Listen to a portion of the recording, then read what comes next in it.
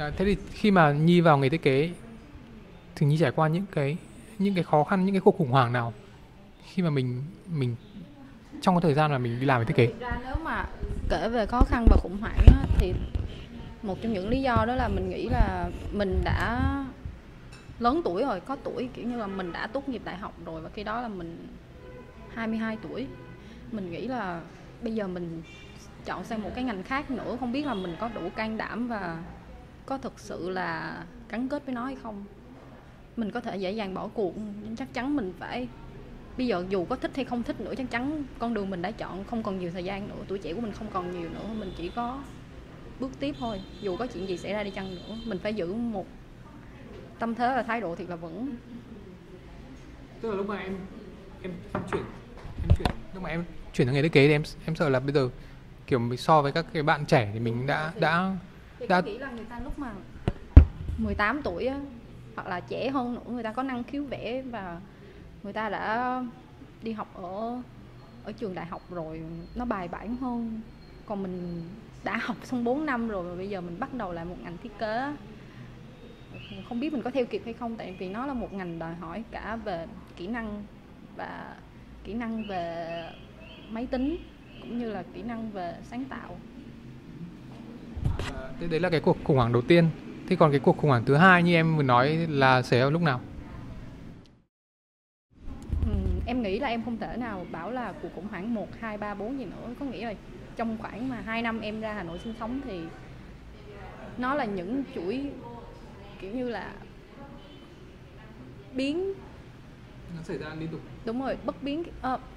Có nghĩa là nó sẽ thay đổi liên tục chứ không phải gọi là khủng hoảng, tại vì nhiều khi nó cũng không gọi lớn lao lắm mình có thể chịu đựng được.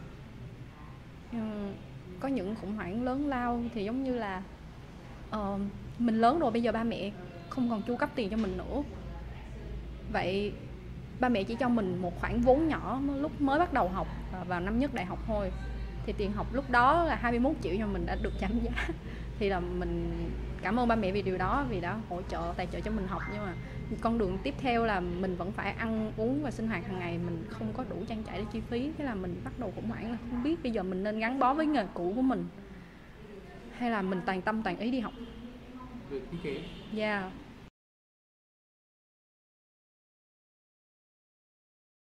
Những lý do mà mình nghĩ là mình đã suy nghĩ thay đổi về việc độ tuổi đi học có phù hợp hay không là mình có niềm tin chắc chắn vào bản thân mình là mình sẽ làm được, và chỉ cần thái độ tốt và một cách tiếp cận đúng đắn thì mình sẽ có thể học được ngành thiết kế đồ họa như ba bạn trẻ khác. Nó không phải là thời gian nữa, chỉ cần mình chăm chỉ. Đầu mà công việc đầu tiên của mình á,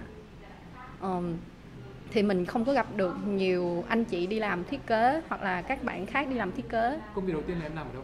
Công việc đầu tiên là mình làm ở một công ty doanh nghiệp tư nhân về trung tâm Anh ngữ. Thì lúc đó là mình bắt đầu mơn mớn là xin vào thực tập ở vị trí thiết kế, và lúc đó là mình đồng thời cũng học ở năm nhất ở FPT. Nhưng mà mình nghĩ là nếu mà khoản lương thực tập của thiết kế thì nó chỉ có 2,5 triệu thôi, cho nên mình men mén một cái ý tưởng á, là mình sẽ xin vào vị trí viết content. Thì lúc đó viết content và nó là full time thì mình sẽ có đủ, trong khi đó mình vẫn song song học thiết kế từ một anh thiết kế đồng nghiệp. Tôi vừa học vừa làm học. Vừa học vừa làm, và trong cái khoảng đó mình may mắn là mình học việc được 1-2 tháng thì anh đó ảnh xin nghỉ việc và bắt đầu mình công ty đề nghị mình làm nhân viên thiết kế chính thức. Đó là có nghĩa là cái duyên số mà mình đến với ngành thiết kế là nó có thiệt. Có nghĩa là những cơ hội và môi trường bên ngoài đã tạo điều kiện cho mình để mình phát triển ngành thiết kế trong một thời gian ngắn. Thế em có nghĩ một cái câu hỏi khác ngoài lề tí là em có nghĩ là mọi thứ nó không phải tự nhiên đến không? Mà là do em nắm bắt được cơ hội. Có nghĩa là mọi thứ chắc chắn là sẽ từ tự nhiên mà đến. Nhưng mà em là một người khá nhạy, cho nên là em là một người rất sợ thời gian trôi qua một cách lãng phí, và luôn luôn em muốn dùng thời gian của mình một cách thiệt là hiệu quả. Cho nên ngày nào em cũng tìm kiếm cơ hội là hôm nay, có nghĩa là hôm nay là mình đã phát triển hơn được tí nào chưa, hay là mình có lớn hơn một tí nào chưa, và mình còn thay đổi ở chút nào, ở khía cạnh nào. Lúc đó em nghĩ là mình là học sinh ở trường thiết kế thôi chưa đủ, mình phải cần tìm kiếm công việc liên quan đến thiết kế để mình học nó một cách kiểu như là full time luôn, toàn tâm toàn ý, và chỉ trong 1 đến 2 năm mình phải master về thiết kế đồ họa, ít nhất là về mảng 2D.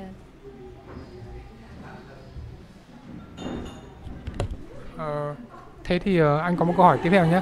Sau khi cái thời gian đầu mà em làm ở cái trung tâm Anh ngữ đấy thì em chuyển ra một công ty khác, đúng không? Thì em có thể nói thêm về cái công việc mà ở công ty khác đấy, giới thiệu thêm về cái công việc mà mình chuyển sang cái công ty khác, thì vì sao mình chuyển này, và có phải là vì lương, hay là vì cái công ty đấy nó anh cũng không tốt không, hay là vì em muốn đi tìm thêm một cái kinh nghiệm nào đấy ở bên ngoài. Em có thể chia sẻ thêm về cái đấy không? Mình nói chắc mọi người không tin, nhưng mà thiệt ra kể cả công việc thứ hai cũng là do duyên số tự nhiên đẩy đưa mình không hề có một ý định là chuyển việc. Mà năm 2020 vừa rồi là đại dịch Covid đến, và thực sự lúc đó thì khối lượng công việc của công ty đã giảm xuống, và công ty cũng phải cắt giảm nhân sự nữa. Thì lúc đó công ty mình mới offer cho mình là tạm nghỉ việc.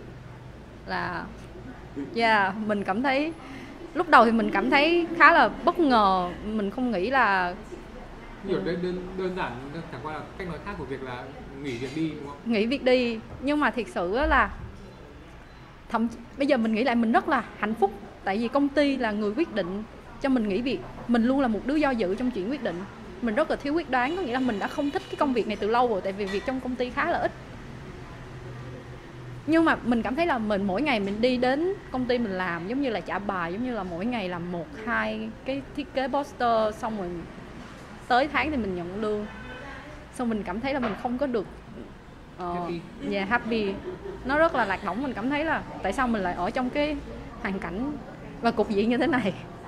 Tức là nó làm mình cảm thấy là hình như mình đang làm vì như kiểu để trang trải cái cuộc sống này. Nó có vẻ hơi... Ban đầu thì mình muốn thực sự là mục đích là để trang trải cuộc sống, nhưng mà khi mà mình đã đạt được cái khoản về trang trải chi phí rồi á, thì mình bắt đầu suy nghĩ về cái việc mà theo đuổi nghề thiết kế đồ họa nghiêm túc và biến nó thành một công việc chính của mình.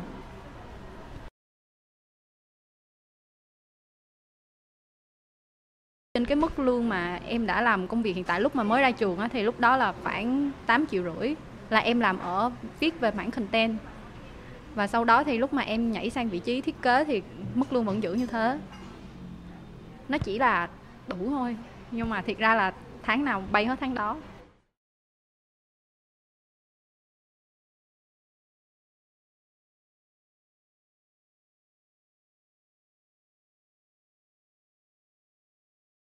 Thế thì cái công ty mới ấy, thì tức là theo anh biết là khi mà mình dừng việc ở công ty cũ ấy, để tìm một công việc mới ấy, thì nó cần phải thời gian, chứ không phải là ngay phát vào luôn. Thì em có tìm được công việc đấy luôn không, và trong cái khoảng thời gian mà chuyển giao đấy thì em cảm thấy thế nào? Nghĩ về cái năm mà 2020 mà khoảng giữa tháng 7 á, thì mình cảm thấy là cái lúc đó là mình bị sốc toàn phần, và kiểu mình vừa vui mà vừa buồn lẫn lộn, mình không biết chia sẻ cảm giác này cho ai hết. Một phần vui là tại vì được đuổi việc rồi, nhưng mà hoảng là bây giờ không còn việc làm nữa, là một đứa rất là vô dụng. Xong mình lại bị khủng hoảng, kiểu như là mình là một đứa thật sự vô dụng mà tại sao người ta lại đuổi mình. Tự nhiên mình nghĩ mình là xong rồi mình nghĩ là bây giờ có cách nào không phải vượt qua như thế nào.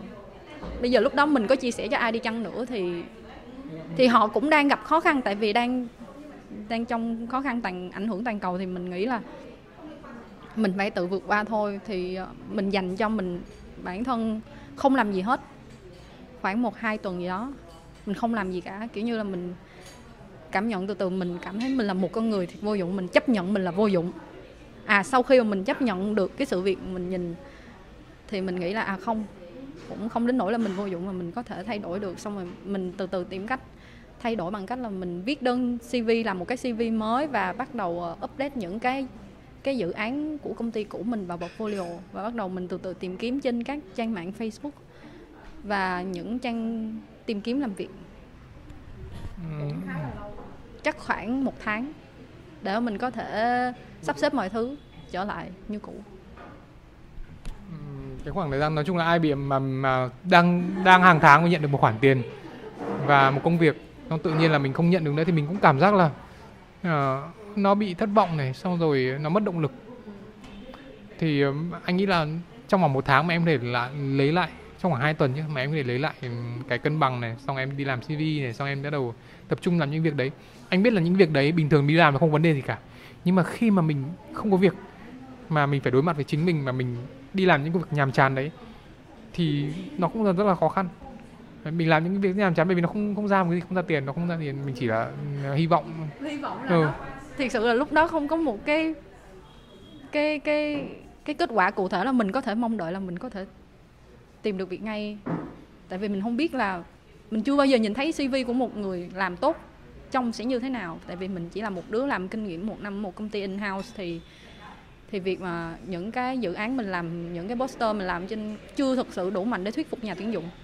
Cái đó là một trong những ưu điểm của mình. Nhưng mà trong thời gian đó thì mình cũng đọc rất nhiều, nghiên cứu rất nhiều về làm sao để mà mình có thể tạo ra được một cái CV phù hợp với công việc mà mình mong muốn. Mình nghiên cứu rất kỹ trước khi mà mình bắt đầu làm. Thì mình thường là đọc search trên Google thôi. Và mình có một người bạn làm về phát triển bản thân, thì cái anh đó, ảnh là chuyên gia về hướng nghiệp, thì mình có hỏi anh đó chỉnh sửa CV giúp mình. Thì miễn phí. Dạ, miễn phí. Thế thì khi mà chuyển sang công ty mới thì em phải trải qua như kiểu là thi vào, hay là tại vì những cái người thiết kế bình thường ấy thì người ta nghĩ là đi vào công ty mới thì cũng phải trải qua một cái quá trình khó khăn nào thì mình mới được tuyển dụng, đúng không? Ví dụ như là trả lời phỏng vấn này, xong rồi là làm bài test hay gì đấy. Em để nói qua cái quá trình mà em vào công ty mới bây giờ. Thì mình bất ngờ một hôm thì mình đang tìm kiếm việc như mọi ngày thôi. Mình đã tìm việc khoảng 2 tuần thì mình bất ngờ nhận được email từ một công ty agency chuyên về quảng cáo và thiết kế. Thì mình nghĩ là mình sẽ không được nhận offer từ họ, nhưng mà không ngờ khi mà mình gửi CV thì họ đã chấp nhận mình và gửi cho mình một offer phỏng vấn. Thì tới cái lúc mà phỏng vấn á, tại vì 1 tháng tốt nghiệp mà mình cảm thấy không tự tin về bản thân, mình rất là tự ti, nhưng mà mình lại dùng một ngày 2 ngày nữa, tại mình sắp xếp một buổi phỏng vấn không quá sát cái ngày mà mình cảm thấy tự ti, nhưng mà mình phải chuẩn bị tinh thần đầy đủ đó. Xong mình hẹn người ta vào đầu tuần, mình nghĩ đầu tuần là một cái ngày thích hợp, và mình để mình lấy lại năng lượng, mình bắt đầu. Đúng rồi, xong rồi lúc mà phỏng vấn thì trước khi phỏng vấn cũng như lúc mà viết CV, mình chuẩn bị rất kỹ tất cả mọi thứ, để mà mình nghĩ mà một trong những cái mà gặp được may mắn đó là việc mình sợ, vì quá sợ cho nên là mình phải chuẩn bị tinh thần. Mình cũng đặt ra mình đặt ra khoảng 100 câu hỏi trong đầu, kiểu như là họ sẽ hỏi mình những câu hỏi như thế nào và mình phải trả lời như thế nào, mà hoàn toàn bằng tiếng Anh. Cái buổi phỏng vấn đó mình không nói bằng tiếng Việt. Công ty này là một công ty của Nhật, cho nên là mình đã rất là sợ. Nhưng mà lúc đó thì sáng mình chẳng làm gì hết, tối mình cũng không lướt web, mình không làm gì, mình để cho đầu óc của mình trống rỗng, không có gì hết ngoài những câu trả lời phỏng vấn. Xong mình tới với một tâm thế là tự tin. Mình nghĩ là mình chỉ hy vọng điều tốt nhất, nhưng mà mình không nên mong đợi là mình sẽ nhận được công việc này. Mình chấp nhận là dù có thất bại thì mình sẽ tìm kiếm cơ hội mới. Đây không phải là cái điều cuối cùng. Tức là mình nghĩ nó rất là bình thường. Mình không phải là lấy cái sự mất tự tin khi mà mình thất nghiệp để mà áp đặt trong lúc mình phỏng vấn. Cái điều đó thì sẽ làm giảm tinh thần rất là nhiều. Cho nên là nhanh chóng xóa bỏ điều đó.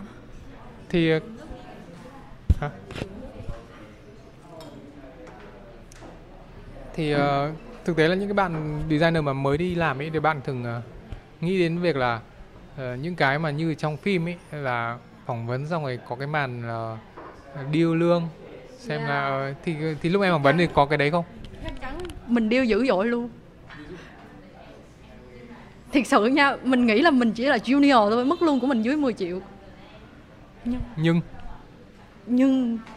Nhưng mà mình nghĩ là mình là ai thì họ cũng đâu biết đâu, họ không ở bên cạnh mình. Mình là một người hoàn toàn mới trước mặt họ, tại sao mình phải thể hiện những cái yếu điểm và những sự thiếu tự tin và những cái không chuyên nghiệp của mình ra trước mặt họ? Mình hãy thể hiện những điều tốt nhất mà mình đã được học và nghiên cứu.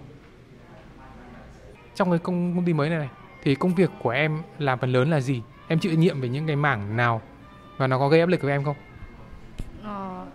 Thì mình thường dùng những cái kỹ năng mà mình học được từ kỳ 1 và kỳ 2, đó là về thiết kế poster 2D, thiết kế banner poster 2D và làm video clip animation động. Thì có những cái đề bài mà khách hàng đưa ra nó có liên quan tới yêu cầu vẽ nữa, ví dụ là vẽ về các nhân vật và mascot cho một cái hãng nào đó, mình phải vẽ poster đó. Dạ, em phải vẽ và em phải kiểu như là cái quá trình đó thì mình cũng tự học về những cái phong cách vẽ style khác nhau. Mình cũng bắt đầu lúc đó thì mình sắm được, mình làm được một xíu, mình bắt đầu sắm một cái iPad và Wow. Dạ, mình biết thì em cũng vẽ không được siêu lắm, nhưng mà lúc đi làm lại bắt đầu phát triển cả như nào? Tại vì em nghĩ là mình vào thế rồi và không ai làm chuyện này hết. Bây giờ mình là một nhân viên và mình phải làm công việc này, không ai có thể giúp mình phải làm cho không. Đúng rồi, tự bơi. Và cái đó là bắt buộc mình phải làm được, cho nên là cái đó là một trong những cái yêu cầu em phải làm. Tự đẩy bản thân mình lên một cái level cao hơn. Đấy, chứ không phải là rồi em không làm được. Có thể là do ngoại cảnh, tại vì có những cái brief người ta yêu cầu mình vẽ thì vẽ bằng tay thì mình phải vẽ. Và trong những thiết kế thì mình luôn muốn cái style thiết kế của mình nó đẹp hơn, và khi mà những khách hàng khác nhìn vào thiết kế đó thì sẽ thúc đẩy họ mua hàng. Mình thật sự là muốn cái poster của mình thu hút và lạ. Mình luôn thay đổi, có nghĩa là kể cả công việc của mình chỉ là thiết kế 2D, không phải là 3D nhìn bóng bẩy, nhưng mà thật sự là mình vẫn tìm ra những cái concept art, những cái bối cảnh mà mình suy nghĩ trong đầu, làm sao để cho thiết kế này lạ, độc đáo và sáng tạo, nó khác biệt với những cái poster khác. Mình luôn muốn hướng tới sự khác biệt.